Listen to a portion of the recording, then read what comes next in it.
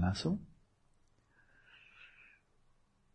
So this afternoon we return to mindfulness of breathing, this time with an emphasis on developing what is widely regarded as really the core of shamatha. Shamatha, the word meaning quiescence, tranquility, serenity, calm. So the predominant ambience of shamatha, in this calm abiding, is that the mind abides calmly because the turbulence of obsessive compulsive thinking has subsided. So for this, the attention to the rise and fall of the abdomen can be very grounding, very helpful, especially with that emphasis on the release, on the out-breath, just letting all that excess energy out rather than trying to bottle it up with sheer determination. So this practice, I think, is quite familiar by now. So I'd like to leap ahead a little bit and weave some of the later practices in with this one. I was reviewing the teaching, very concise teaching on shamatha focused on the mind by the Panchen Lobsang, the tutor of the fifth Dalai Lama, if you can handle the Tibetan, Panchen Lobsang Chokyi Gyaltsen, where he, in one text, beautiful text, root text on the commentary, unites or integrates the Kagyupa tradition of Mahamudra with the Kadampa tradition, the Gelugpa tradition, fuses the two. It's a masterpiece. And when he does discuss the practice, the shamatha practice that is specifically designed for Mahamudra, right? In that tradition, the Gelugpa tradition, is called shamatha focused on the mind. But it was interesting as I reviewed my own translations, I should be familiar with it, that when he describes it in two different ways. He says, here's one method, and then he says, alternatively, here's another method. And the first method you're largely familiar with, and that is whatever thoughts come up, you simply observe them, don't modify them. So you've heard that before. But in that same method, he also comments that just rest in your own awareness, be aware of the luminosity, the cognizance, the sheer presence of your own awareness as you are aware of the thoughts arising and so forth. All right? So in shamatha literature, the role of mindfulness is often likened to a rope. The rope that ties your awareness to the meditative object.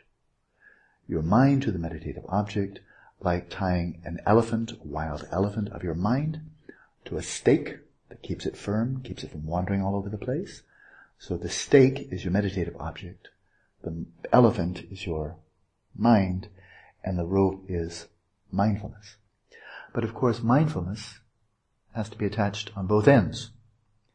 And so it actually makes very good sense that as you are mindful of the space of the mind, whenever arises, you're mindful of that end of the rope, because you've, in a way, you've fastened your attention to the space of the mind, and the thoughts, images, and so forth arising, right? As you're attending to them, as you're fastened to them, you're also aware of the other end of the rope, which is your awareness of the space of the mind, which is your awareness of being aware. So he includes both.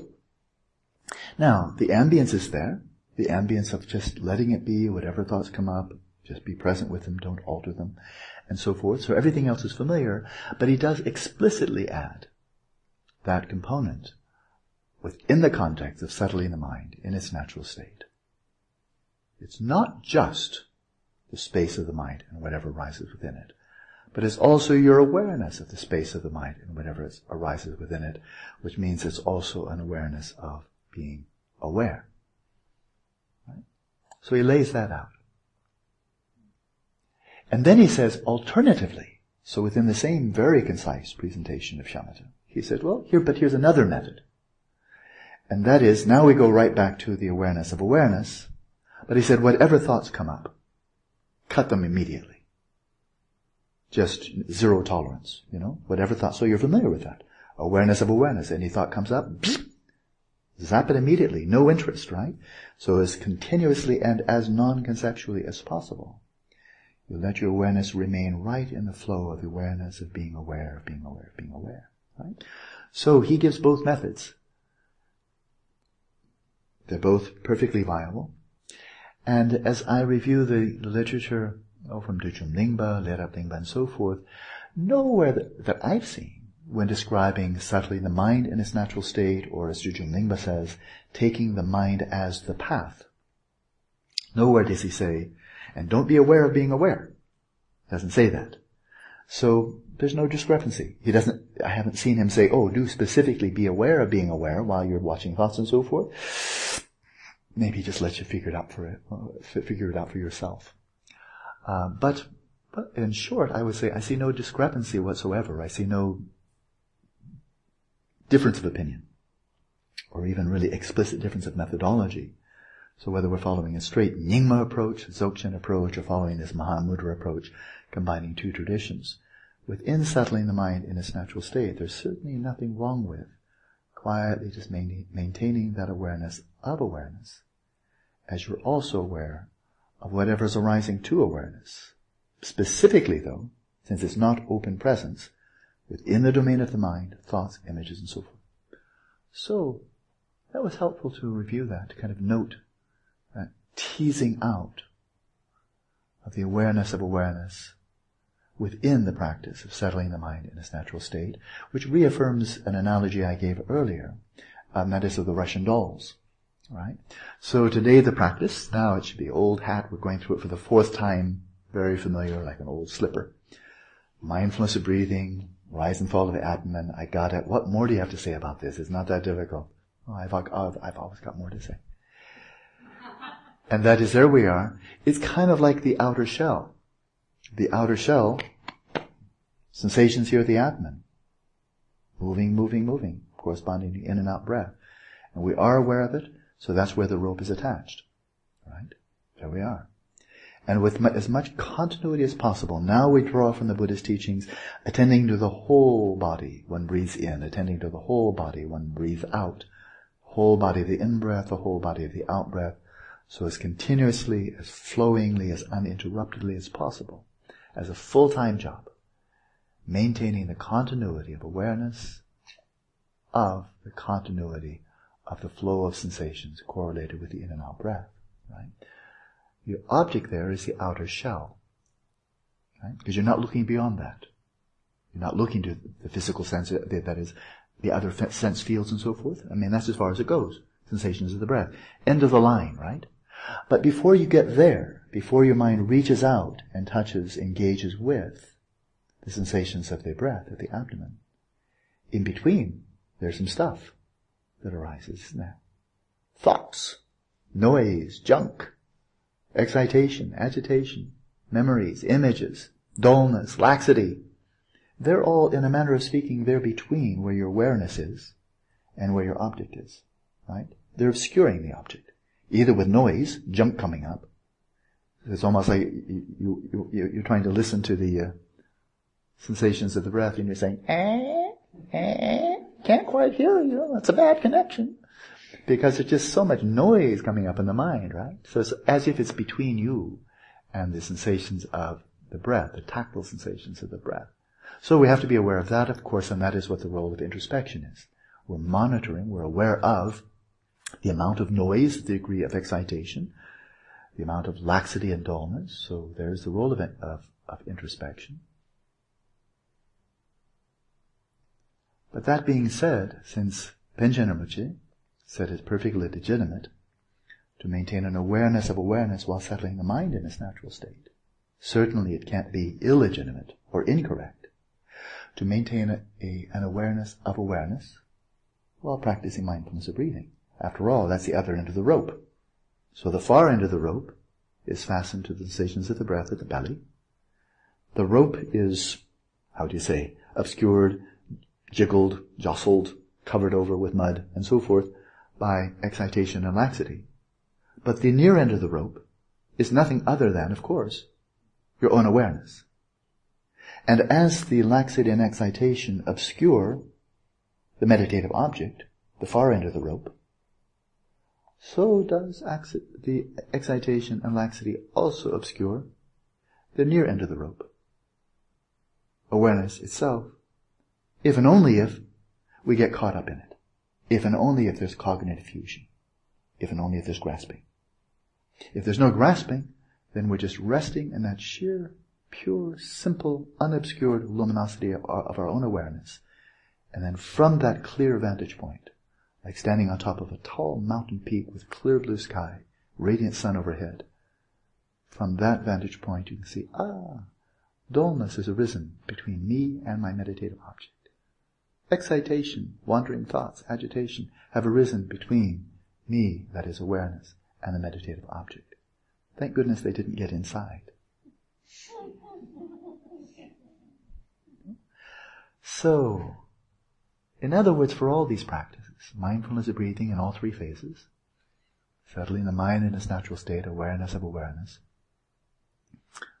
common denominator, common factor, it's awareness of awareness.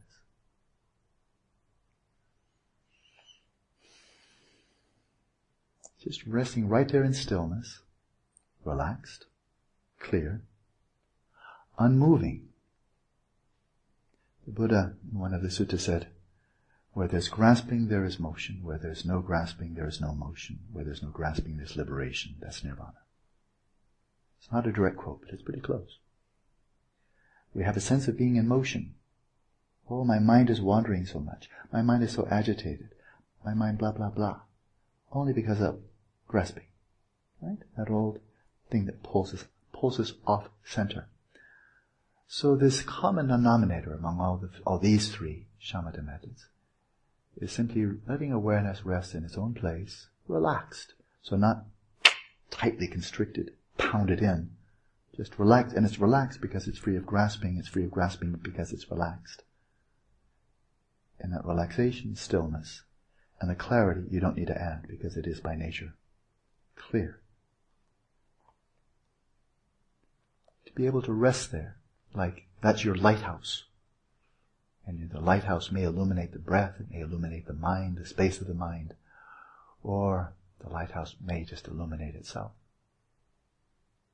But to be able to rest there with some continuity, it goes so much to the very essence of the inner prerequisites, the 5 inner prerequisites for achieving shamatha. Bear in mind, like Atisha says, if you haven't fulfilled the prerequisites, if you're practicing shamatha, but without meeting the prerequisites, and those are objective, physical, that is a conducive environment, we certainly found that's important, but obviously not enough. There need to be the inner prerequisites as well. So consider them. We'll go through them quickly here, just one by one, 5 of them. But now let's just go right in upon the center, and that is while resting in awareness of awareness, just being present there. Can you rest there and be content? Is it enough to be aware? Can you be content? Just not doing anything, just without even saying it. Whoa, I sure am alive. This is, wow, not dead. This is okay. Dead might be okay too, but until that happens, this is okay. And this is enough. Be able to rest in awareness of awareness and be content being aware of being aware. That's pretty significant. That's the first one. Second one, having few desires. Really as few as possible. Except for the desire to stay home. Right? Because you're not without desire. You're resting in awareness of awareness because you wish to. You decided to. You made a decision. You're getting through with it. So that's a desire. And you're fulfilling it.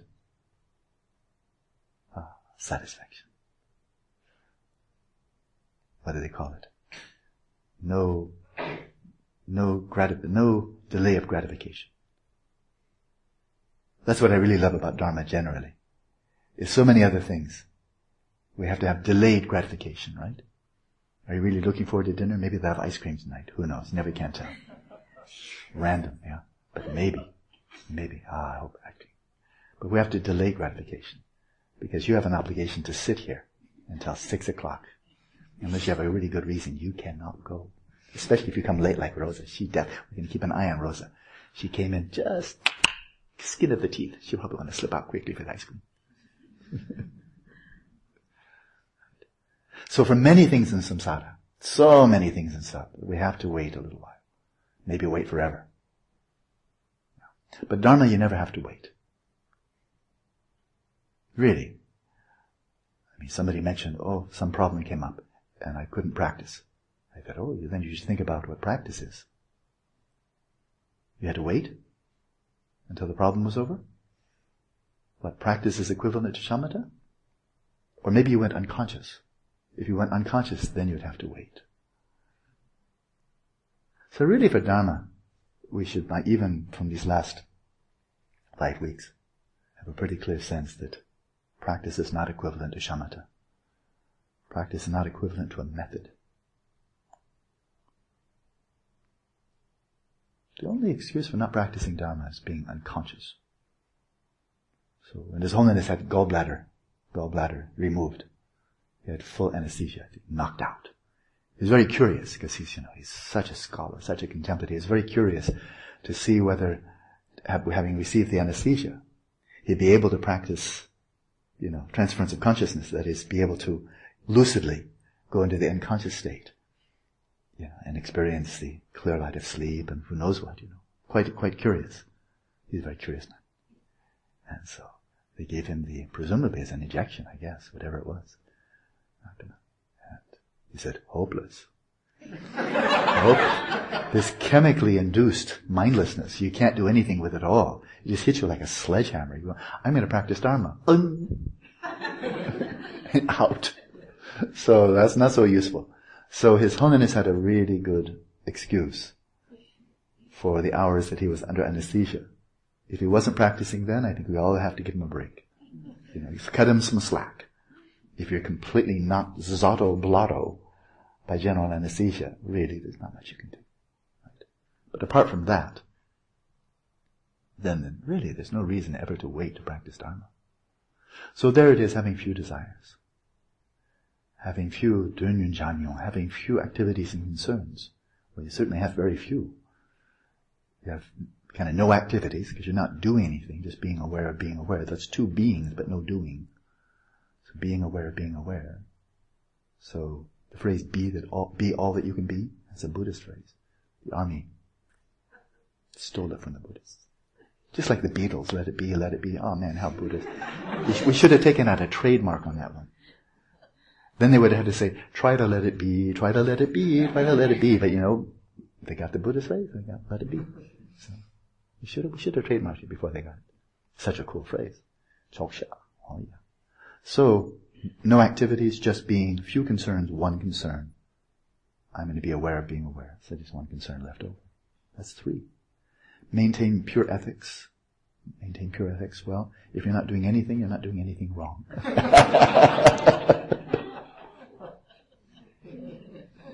You're not harming anybody. That's good. That's good. Be harmless. And then the final one, Durbala Sove Namlo Yonsu Bamba. Andre, doesn't it just roll off the tongue? Durbala Sove Namlo Yonsu Bamba. It just, Durbala Sove Namlo Yonsu. It should be a rock tune. Durbala Sove Namlo Yonsu Bamba. Totally abandon all compulsive thinking of desires and so on. Well, of course, if you're just resting there in a non-conceptual state, you have. So, that's kind of the quintessence of fulfilling all 5 of the prerequisites, the inner prerequisites. It's just being aware, having that as your one concern, your one desire, and doing nothing else. There it is. So, common denominator among all the 3 shamatha methods we're exploring. And it really struck me there are larger ramifications of this as well. And that is, if you're truly content just to be resting in the sheer luminosity of your own awareness and knowing it,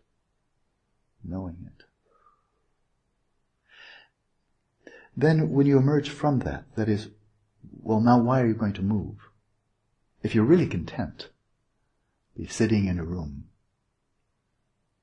or maybe back at home, you're really content just to be sitting quietly and just, like Dujom Lingpa says, when you really go deeply into this, sitting there with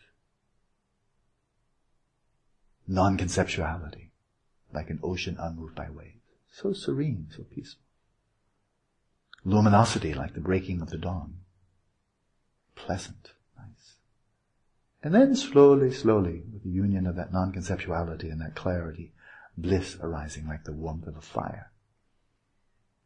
So, We get shafts of light of each of these three qualities of the substrate consciousness along the path of shamatha. But as you settle in deeper, deeper, deeper, then they start to converge, they start to coalesce, they start to unify. You see, oh, they all came from the same place, and they're really all in the same system. This luminosity, non-conceptuality. That's very easy to be content. Once you've rested there, you don't have to work at it. Very easy to have no desires because you already have what you wanted. Remember, it really may be true that of all of our desires for things out there, they're all stemming from our desires for either bliss, luminosity, or non-conceptuality. I haven't heard yet of anything that we want from out there that isn't derivative of any one or combination of these three. So if you've hit all three simultaneously, then why on earth would you want to go out for something less than what you already have? That wouldn't make any sense. So one can understand why resting in the substrate consciousness can be such an enormous seduction and potentially such an enormous waste of a life. And so if one comes out, if one, having come to this beautiful, not absolute, but relative stillness, this beautiful non-conceptuality, not absolute, but really quite still, and a bliss that is not absolute, but is certainly not stimulus-driven, so it's not as fleeting as all the hedonic stuff. If you're resting there, then you can imagine you'd have to have a good reason to come out. Now, if it's just that your body needs fuel and you go to the bathroom, okay, that's a reason, but not a very deep one. But if you really come out of your cave, out of your retreat place, out into the world, then you'd have a pretty good sense. I think the intuition would be that if you're coming out into the world, it's not obsessive and it's not compulsive. It's not coming out into the world from a sense of lack, impoverishment, neediness. I'm not happy. Oh, can you make me happy? I'm not content. Can you make me content? I'm bored. Can you excite me? There would be no reason to do that, right? So if you came out, you engage with the world, I suspect you'd have a good reason. It would be voluntary. It would be clear. It could be wise. It could also be lucid. That is, when you're venturing out, there will be less delusion than otherwise, because you're coming out of a clarity of awareness itself, and you'll be experiencing the whole array of appearances around you for what they are. You will see them as appearances of your own mind. Right? So, this is analogous to the much larger picture. I like going back and forth from microcosm to macrocosm, and here's a big macro. And that is let's place this in the context of the Mahayana path. Oh, by the way, is Aiden here? Oh, there you are. Thank you. Good to see you. Within the context of the Mahayana path, until you're an Arya Bodhisattva, along the path of accumulation, path of preparation, this tremendous maturation that's taking place, when you take birth, when your life comes to an end and you're going off to the next birth, passing through the bardo, you are propelled. You are propelled. There's a strong wind at your back. If you're a sailing vessel, there's a hurricane at your back. You cannot go backwards. And so it's called, in Tibetan, it's called Panchen, propulsive karma. Even for a person who's, a bodhisattva and pretty far along the path, but not yet an Arya Bodhisattva, there's a strong wind at your back. Strong wind at your back. And it will propel you. Even if you decide, I think I'm tired of samsara. No thanks. Count me out. The hurricane will blow you forward. And so it's rather like being maybe it's a little bit like this, before you're an Arya Bodhisattva. It's like being a hang glider in a hurricane. I think you can, I've never tried it, but I suspect you should be able to direct it somewhat, up, down, left, right. You'd have some degree, right? Or even being out on a sailing vessel in a hurricane. Well, you can't. You're just not going to go upwind. I think that's just not happening. If the wind is 150 miles an hour, I think I'll just go right against the wind. I think it's not going to happen, right? But let's keep the sailing vessel. Maybe the hang glider is just too flighty. But with a sailing vessel, well, okay, I think I want to go a bit to the port, a little bit to a bit starboard. You'd have some directionality there. So the bodhisattva passing through the bardo could take this great steed plunging ahead, or the sailing vessel propelled by the wind behind and could direct it for sure. But one choice that can't be made is, I don't want to take birth at all. Thank you. That you can't make that choice. It's happening. Right? Whereas once one is an Arya Bodhisattva, Debatona Pemba Me says, once you've seen reality, there is no propulsion, which is to say that from that point on you're not accumulating any more karma that propels you into future life. But from the time that you're an Arya Bodhisattva, you really are in the driver's seat. You're really in the driver's seat. And that is, I read this just from His Holiness just a day or two ago. His very recent comment, rather detailed comment he gave on reincarnation. He said from that point, your rebirths, once you're an Arya Bodhisattva, your rebirths are really by the power of prayer, of wisdom, of compassion. So it's not just a little bit of steering mechanism and so forth. It's really, you're going where you wish to go. You need to go somewhere, but you really are directing your consciousness. Right? So it's then very voluntary. Whereas before you're even a bodhisattva at all, when you're just kind of wandering around in samsara, and life comes to an end, then you're propelled, and especially if you're not lucid in the bardo, if you're in the bardo and you don't know you're in the bardo, well, you have about as much freedom in a non-lucid bardo towards choosing your next rebirth as you have in a non-lucid dream. So consider the dreams you've had, your non-lucid dreams you've had. If yours are at all like mine, you're massively a creature of habit. Massively. Number one, you're fundamentally deluded. You not only don't know it's happening, but you radically got it wrong. And then as one emotional situation, one crisis, one challenge arises after another, pretty much you're just cruising on the sheer force of your habitual propensities, of habit. Not much in the way of freedom, because you're deluded. It's hard to be free and deluded at the same time. They're kind of incompatible. So likewise in a non-lucid bardo, well, if you're just an ordinary being and you're cruising for the bardo, pretty much the habits you've been accumulating in your past life and lives, they'll propel you right on through. So from that perspective, the whole of samsara until you're an Arya Bodhisattva is one great big macrocosmic obsessive compulsive delusional disorder. Yeah. It's obsessive, you don't really have any choice about stopping. It's compulsive, you're totally caught up. You're fused. When you're in the bardo, you're totally immersed in it, you don't know you're there. So it's totally just one cognitive fusion after another, all bound up by grasping. And it's delusional, because you never really figure out what's going on at any time. In the bardo, you don't think you're in the bardo. When you're in the waking state, you think all of this is objectively real. When you're deep sleep, then you just don't know anything. So you go from not knowing anything to getting everything wrong. And so those are your two big options as a deluded sentient being. Either not knowing anything in deep sleep, or being in a non-lucid dream or a non-lucid waking state. Either way, you got it wrong. That's no wonder the great bodhisattvas feel such compassion for us. Because like no win. There's no win. It's all just rooted in ignorance and delusion. So, coming back to awareness of awareness, and how we lose it. That is, you can taste it. I think all of you have tasted it. And that is, what's it like just to be present and to know it? To be resting in awareness and be aware of being aware. There's something simple but something real about that. Something not insane about that. Right? And then, as we found so often, we lose it.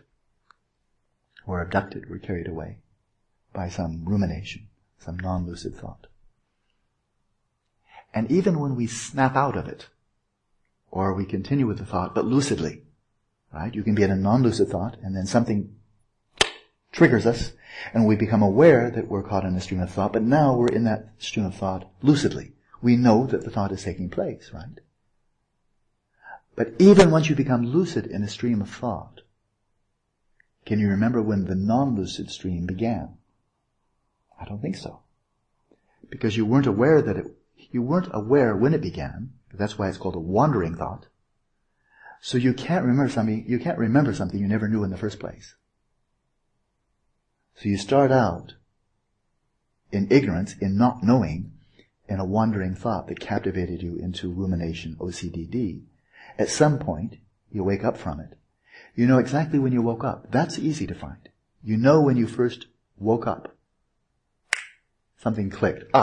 That's when I became lucid. Good. When did you become non-lucid? Can't remember. I wasn't there. Right? And likewise in a non-lucid dream becoming lucid. Someone has recounted to me a very interesting lucid dream just a day or two ago. And it was immensely vivid, incredibly vivid. Tried to do a state check to see whether, by checking something, whether it would seem as real as in the waking state, and it was. So that didn't work. Just trying to see, whether the dream can be as real as this, where you can touch the individual strands of the fabric of the cushion, so this must be real. It's so realistic. A really clear dream will have all that realism. But in this particular case, the person happily did one of our state checks and jumped straight up and wound up hovering. That's kind of a giveaway. If you hover. Hover, just levitation. Like, maybe this is a dream. Very vivid. Right? So at that point, the person became lucid. So you know exactly when the lucidity began. When I jumped up and I didn't come crashing down, I kind of, like that. This is a dream. You know when the lucidity began. But even from that perspective, if you think now, but when did this dream begin? Exactly what was the first moment of this dream before I became lucid? Bet you can't find it. Because you can't remember what you never knew in the first place. And it said even the Buddhas, now we go macrocosmic, even the Buddhas who are now awake. Are you a man? Are you a blah, blah, blah? No, I am awake. Even a Buddha who is awake states from the perspective of a Buddha.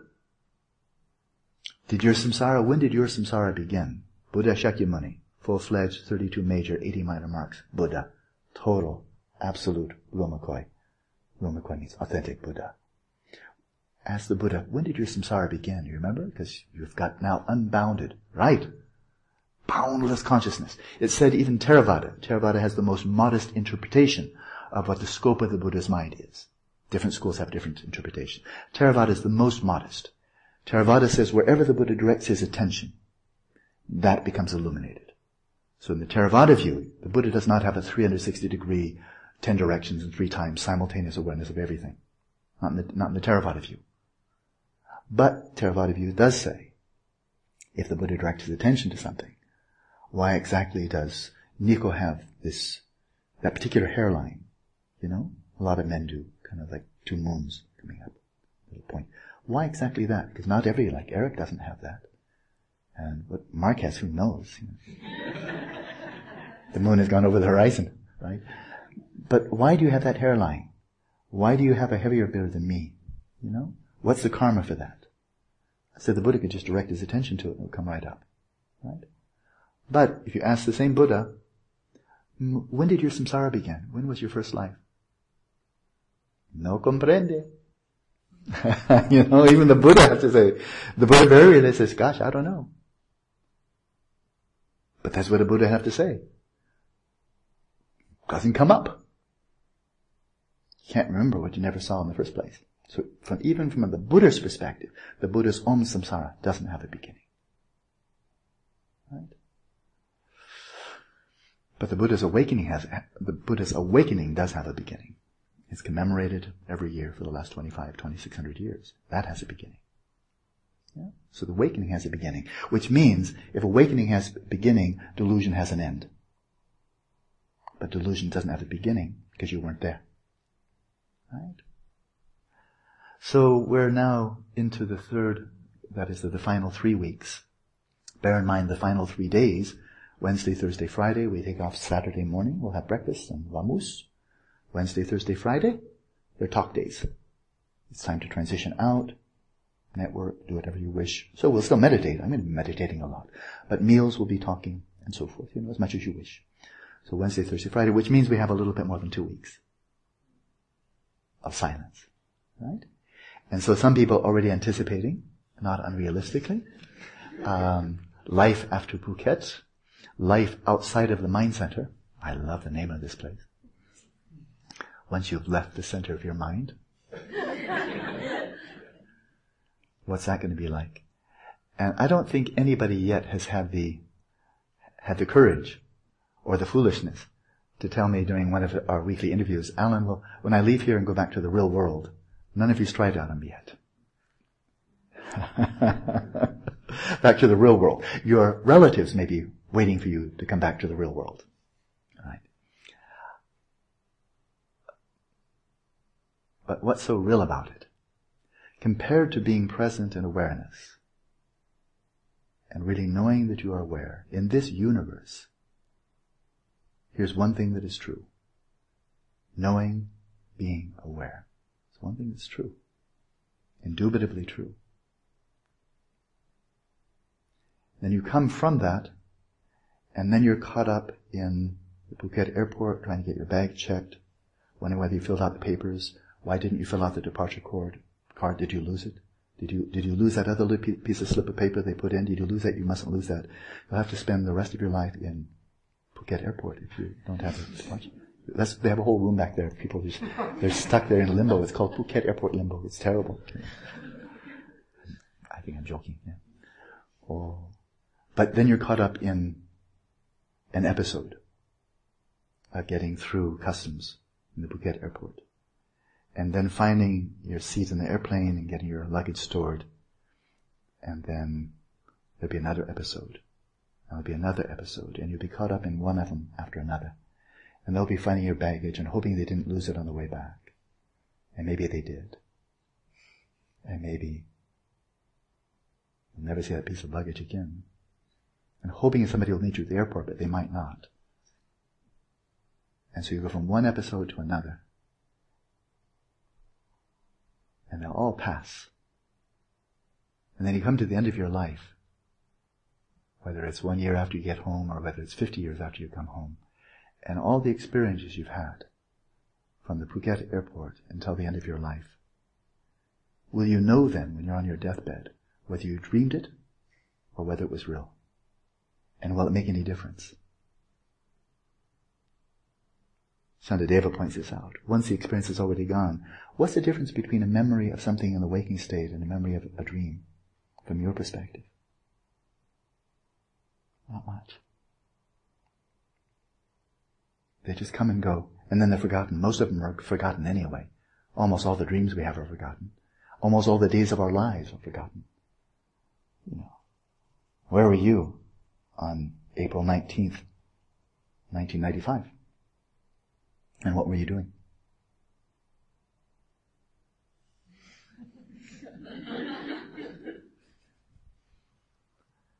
So, how real?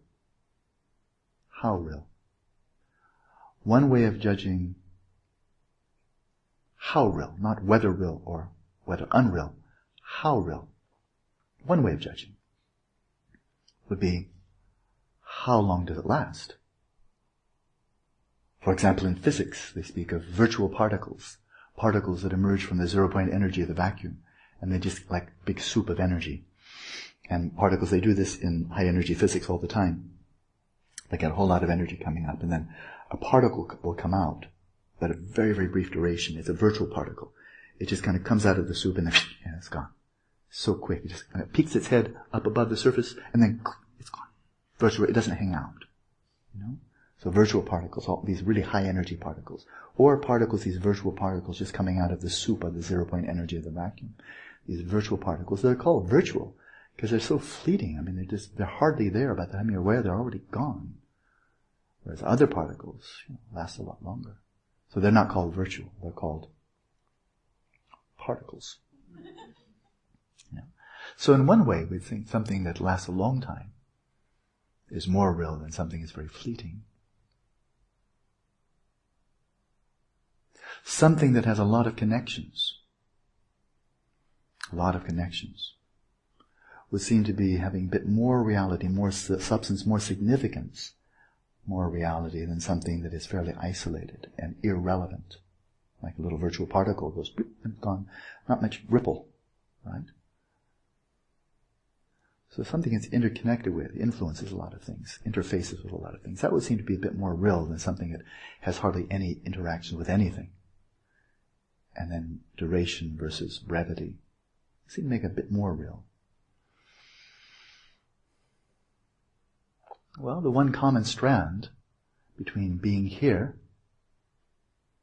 and being someplace else 4 weeks from now, molecules of your body turning over, certainly there'll be some carrying over, but they're all fizzy, and then especially brain cells, you're kissing them goodbye on a regular basis. But one constant strand is that mental awareness. And mental awareness, that carries through all the way through. And moreover, interfaces with every experience you have. Every visual experience, mental awareness is there also. Right? So it's deeply connected. And that's just within the framework of one lifetime. That continual mental consciousness, that's the keeper. You may go blind, you may go deaf, you may get general anesthesia. But the mental consciousness carries through. And it's interconnected with every experience you have. Right? But then death comes to an end. Then death comes. There's a termination of this life.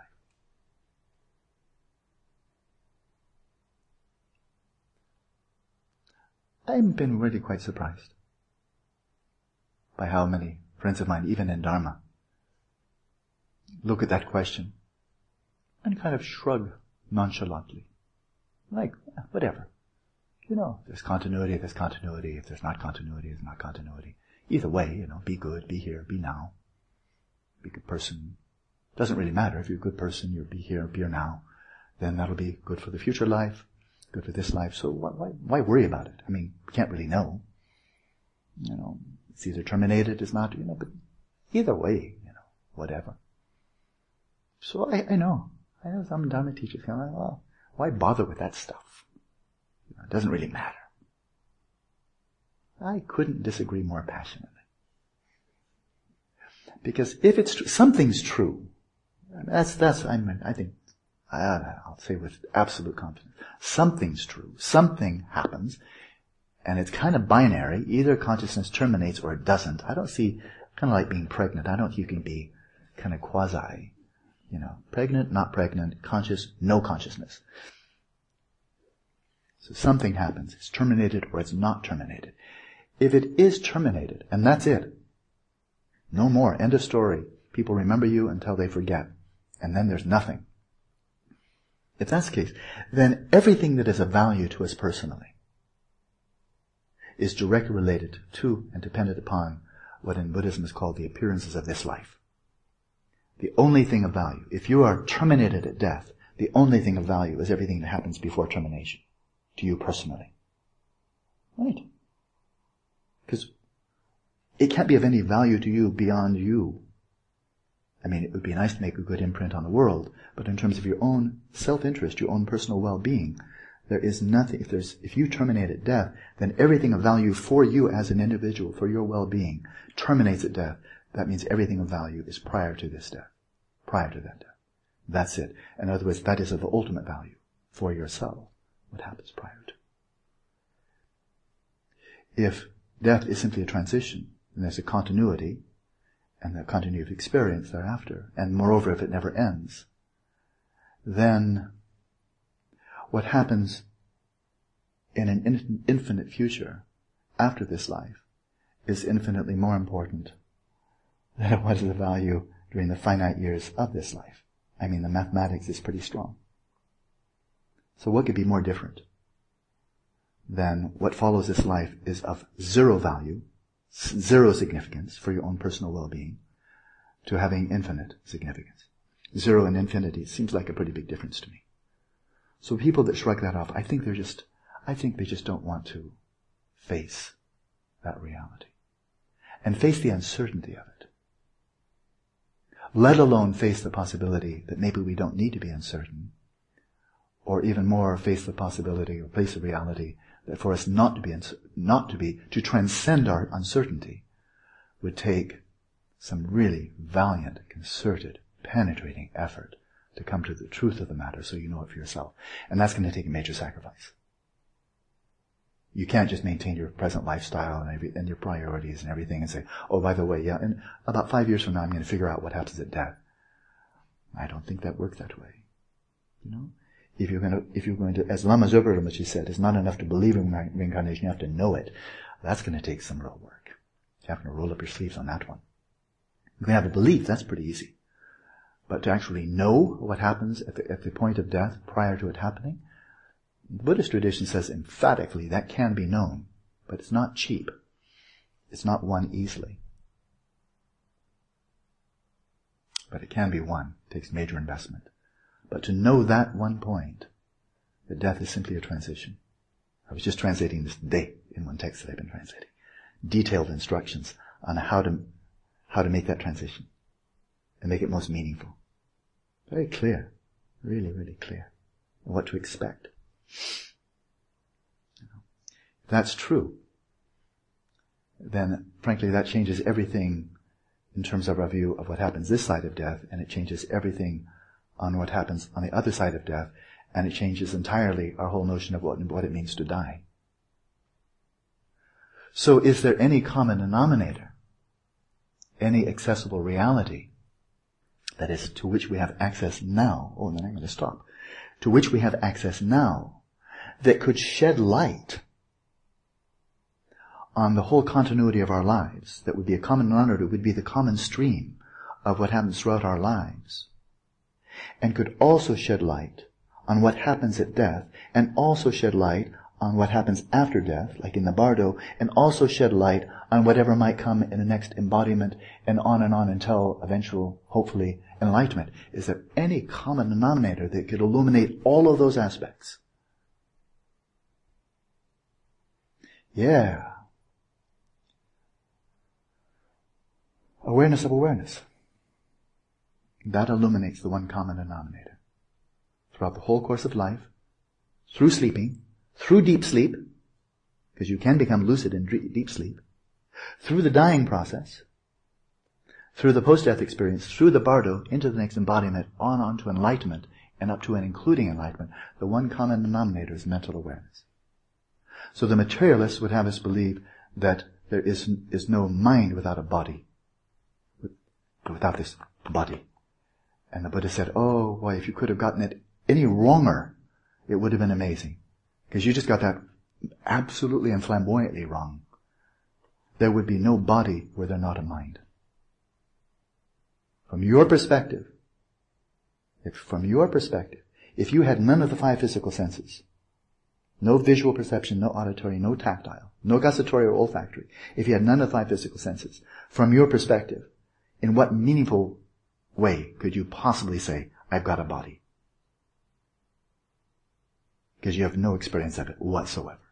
So why say you have something of which you are utterly, absolutely unaware? That doesn't make any sense. Other people might say, oh, that person is comatose, that person is vegetative. But then why talk about a person? All you're seeing is a body. So from your perspective, no body without the five physical senses. And where do they come from? They all stem from mental awareness. So without mental awareness, there's no body. That's straight from Dujonimba. Without mental awareness, there is no body. Mental awareness does not depend upon the body. It is that which makes the body possible. And all of our experience of the body withdraws into mental awareness every time we fall asleep and every time we die. So if we have any wormhole, any access to that which is eternal in our own existence, it is that awareness of awareness.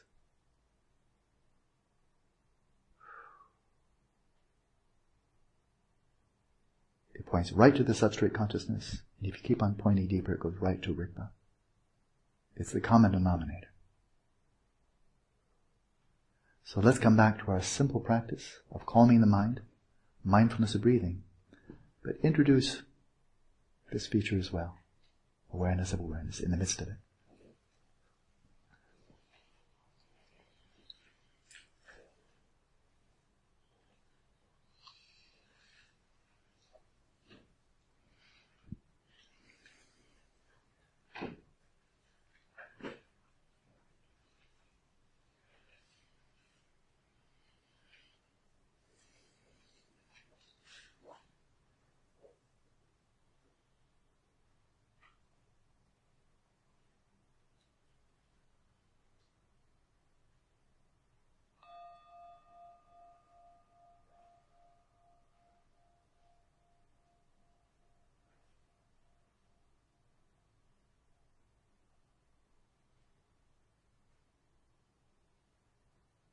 And stemming from this awareness of awareness,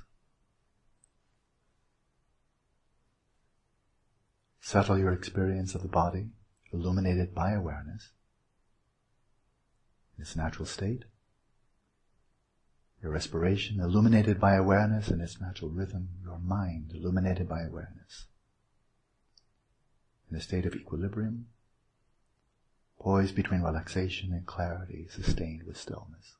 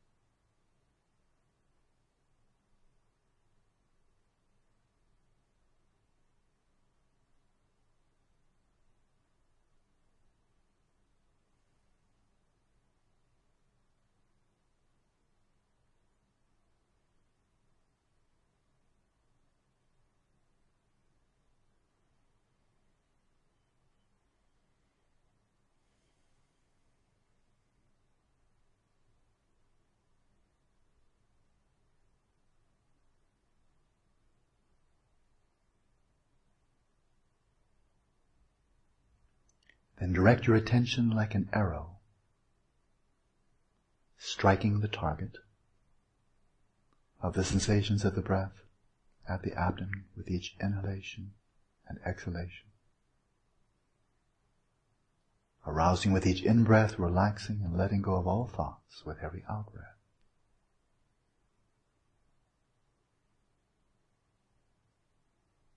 And while maintaining the continuity this mindful engagement with the sensations of the breath.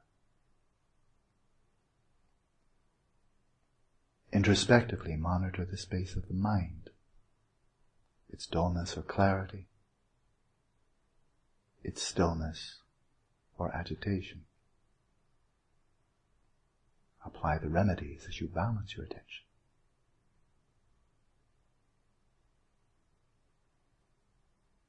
But don't leave home.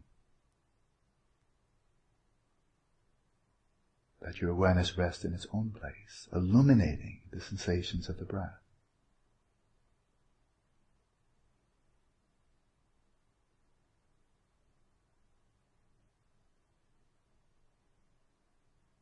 But without losing awareness of its own presence. That stillness, the clarity, the conceptual silence, and the ongoing flow of your own awareness.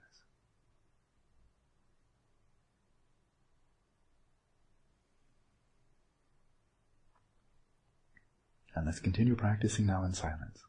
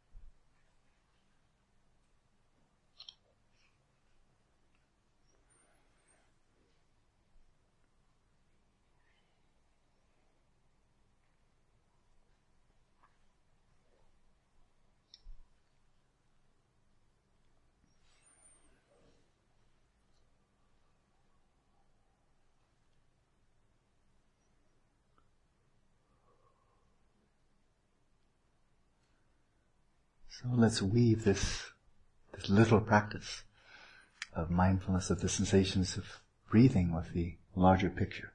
It won't take long. And that is in this process we just completed. There is something about which we are being informed. Some object of knowing, sensations of the breath. There's also the ongoing flow of knowing them, that ongoing continuity of mindfulness, which can be clouded by laxity, dullness, can be agitated, or even thrown off course by excitation, agitation. So there's an ongoing flow of knowing, and then there is an awareness. There is a knowing, there is an agent, there is someone, as there is an object of knowing, there's also someone who knows. And so those three, someone who's being informed, if I asked you, were you breathing for the whole 24 minutes, I think you would be able to say yes or no. So somebody was there, right? So there's an agent, there's a process of knowing, and then there is that which is known. But the one who knows the breath wouldn't exist unless there was the knowing of it. You can't just be a knower of the breath without having any knowing taking place. There would be no knowing if there were no one who knew, and there would be no knowing of the breath if there were no breath, sensations of the breath. So these three, the object, the process of knowing, and that which knows, they're mutually interdependent. Take away one and the other two aren't there anymore, right? So, a flow very similar to what John Wheeler was talking about, a flow of information which requires something about which one is informed, you know something, the process of being informed and the one who is informed. And out of that continuum emerges the multiple worlds of mind and matter, space-time, mass, energy, and so forth. So he called this a strange loop, and that is it's not the case absolutely and linearly that there is a physical world, physical evolution, and then because of that, then there is information and there are observers. But rather because there is information and someone who knows the information, the observer, therefore the observer conceives, conjures up, formulates the world of mind and matter out of that flow of information. So it's good physics. But we see that macrocosmically, and seeing it right here. On the one hand, of course it's true that if you start damaging the brain, or just let's say the eyes, visual perception is one aspect of having a human mind. If you damage anything from the retina all the way back to the visual cortex, right, you can lose your sight. And so then you have, you're just taking one notch out of human mind, visual perception. Oh, here's a person but he's blind. And then damage anything from the eardrum back into the auditory cortex, you can go deaf.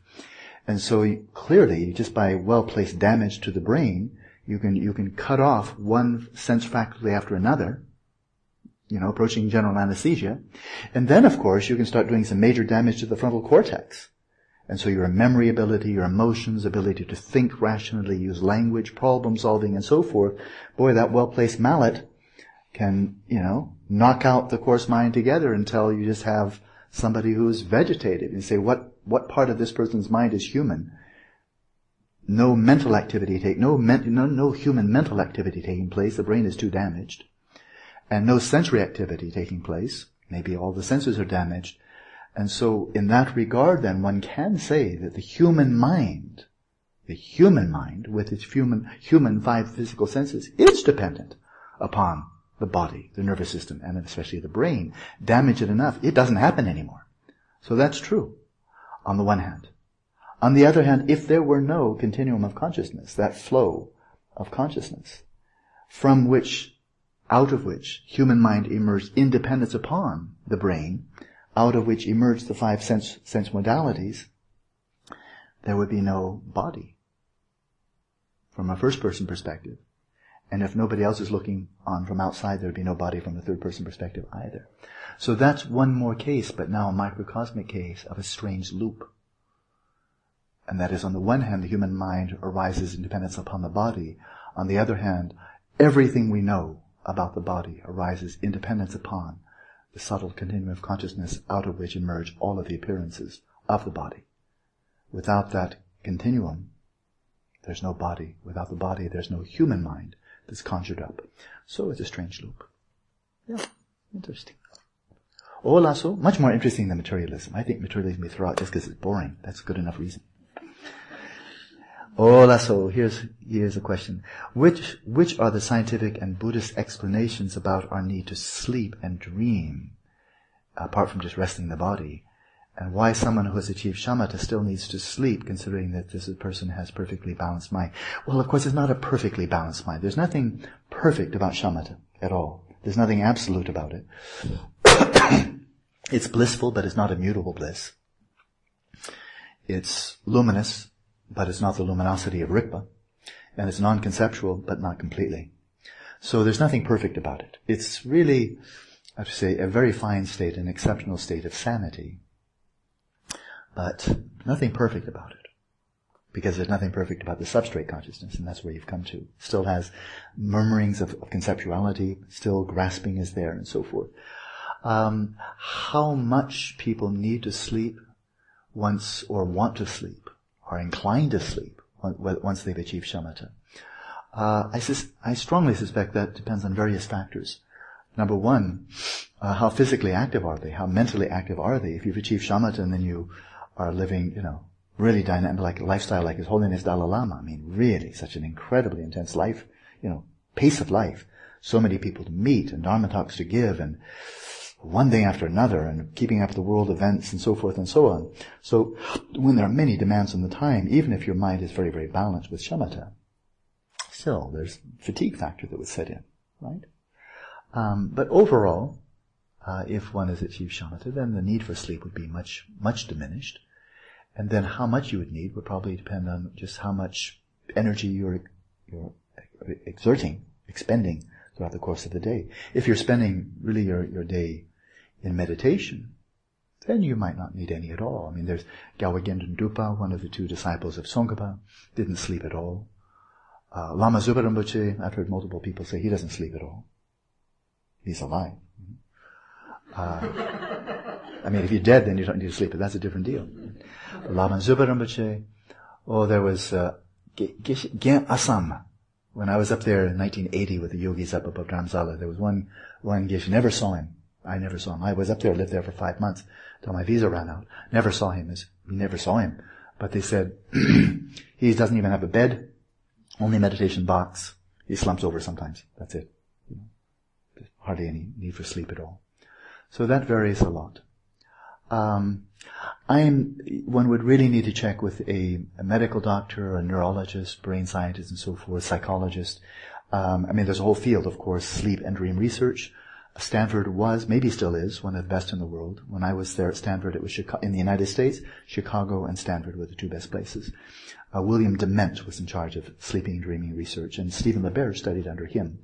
So they would have a lot to say about, apart from the sheer revitalization of the body. I keep on reading articles that come up about it.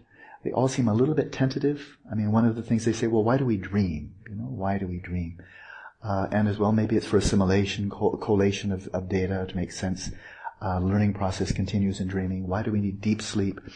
I see very well-informed and intelligent speculations from the scientific side. And some of them may be true. I wouldn't be at all surprised. These are very intelligent people giving a lot of serious thought to something that is rather mysterious. But I've not seen kind of like, okay, we found out. Now we got it all clear. This is why we dream. This is why we're not lucid. This is why, we have deep sleep. This is why we have 5 to 7 cycles of dreaming per night. I don't think there's definitive scientific knowledge. I think a lot of very well-informed speculation. And from the Buddhist sense, from the Buddhist side,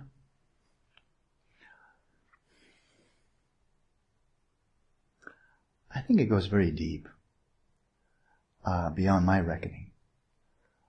For example, waking consciousness correlated with Nirmanakaya. Dreaming consciousness correlated with Sambhogakaya. Dreamless sleep corresponding to, especially lucid dreamless sleep, corresponding to Dhammakaya. Waking state corresponding to being alive. The clear light of death corresponding to dead. Bardo, corresponding to dream state. Parallels and parallels. Just hall of mirrors, parallels, microcosm, on the path, on the fruition, and so forth. So, I can't give an answer. Oh yeah, here's the right answer. I remember reading it in a book once. This is exactly why we need to have deep sleep. This is why we have dreaming sleep. I think it's somewhat mysterious. But it does get interesting. I think the most interesting context that I've seen, and I really can't give much more, is the presentations on the six bardos. And how the bardo of waking, the bardo of dying, the bardo of the dharmata, the bardo of becoming, so forth. There's six of them. Bardo of dreaming, of course. How each of these can be a platform for enlightenment. So each one provides us with a unique opportunity. And people vary. People vary in terms of their capacity, their temperament, their proclivities, karma. And so for some people, the transitional process of living may be where the big show takes place. They're really doing it while alive and achieve enlightenment right while they're alive, and they're doing it by shamatha, vipassana, dzogchen, or state of completion, generation, and so forth. So the big show may be transitional process of living, and these people like Gyaltsen and Dupa, the first Dalai Lama, disciple of Tsongkhapa, he just didn't sleep at all. Don't need it. Not needed. I'm one of those transitional process of living people. And that was his vehicle, Tsongkhapa himself, it said that he achieved enlightenment by way of Sambhogakai in the bardo, So some people in the bardo of dharmata, ultimate reality, some people in the bardo of becoming, transitional process of becoming. Some people, presumably, I don't know of one right off the top of my head, but some people presumably would achieve enlightenment from the springboard, from the launching pad of dreaming. In which case, like that yogi that I mentioned earlier up in Shimla, he would just spend as much time sleeping as he possibly could. Because that was his platform, whenever possible. So I don't think I can say anything more than that. It would be, then practically speaking, we'd see, well, where are your native abilities? I've met a lot of people over the decades, and some people just have a natural ability for lucid dreaming. Number one, people like Stephen LeBerge, some of them had a bunch of lucid dreams when they were kids. And then hit puberty, they usually lose it. But if they had that proclivity as children, as Stephen LeBerge did, and really quite a few children do, then it's like blowing the dust off.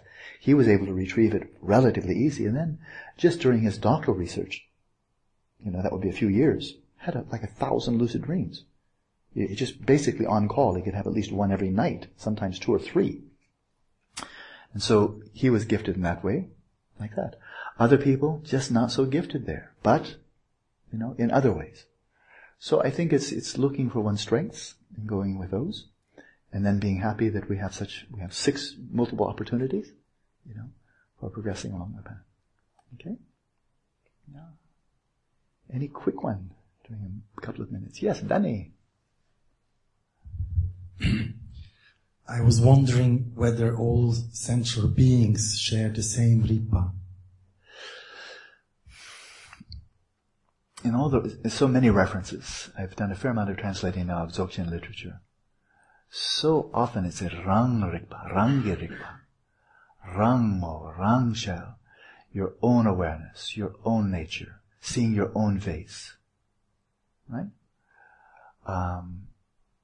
So if there were just one great big soup, like generic, like collective rigpa, an ocean of rigpa, then I think then they probably choose different terminology.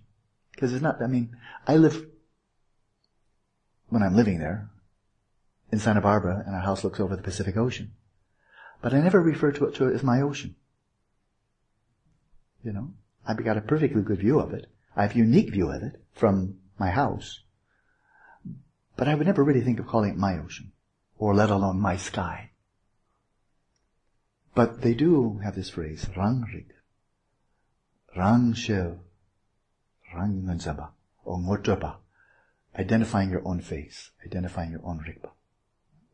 So that would suggest that they mean it, right? It comes up so frequently, right? On the one hand. On the other hand, and this was a short question and actually does get a short answer. When dealing with rigpa, rigpa is said to have, to be free of the 8 extremes of conceptual elaboration. 8 extremes of conceptual elaboration. I've seen 2 sets, they vary just slightly. But one that's common to both sets is that Chitan Taditle Deba in Tibetan, and that is rigpa, number one, it transcends all conceptual constructs. There's nothing you can think about rigpa that you say, oh, I got it with that one. There's no hook. Like if rigpa were a fish, there's no hook that will catch it, right? And so one of the, or let's say 2 of the 8 extremes, conceptual polarities, which simply does not attach to rigpa always eludes it, eternally eludes it, is it's neither one nor many. It's neither one, chikdantade, it's neither one, nor is it different. So your rigpa and my rigpa. When you realize rigpa, you'll realize your rigpa, not somebody else's. When I realize rigpa, I will realize my rigpa, not somebody else's. But now the rigpa that I realize and the rigpa that you realize, are they one or are they different? And that's exactly the question that is a categorical error. You can ask it if you like, but there will be no right answer to that one, except that does not compute. Does not compute. So, the good news is that the nature of rigpa can be known. It's not bad news, but the challenging news is that it can only be known by itself, and not the dualistic conceptual mind. It can't even be known by substrate consciousness. Right? But rigpa, everything about rigpa can be known, but only by knowing itself. Hola, so. Nendo. I imagine so. Enjoy your evening.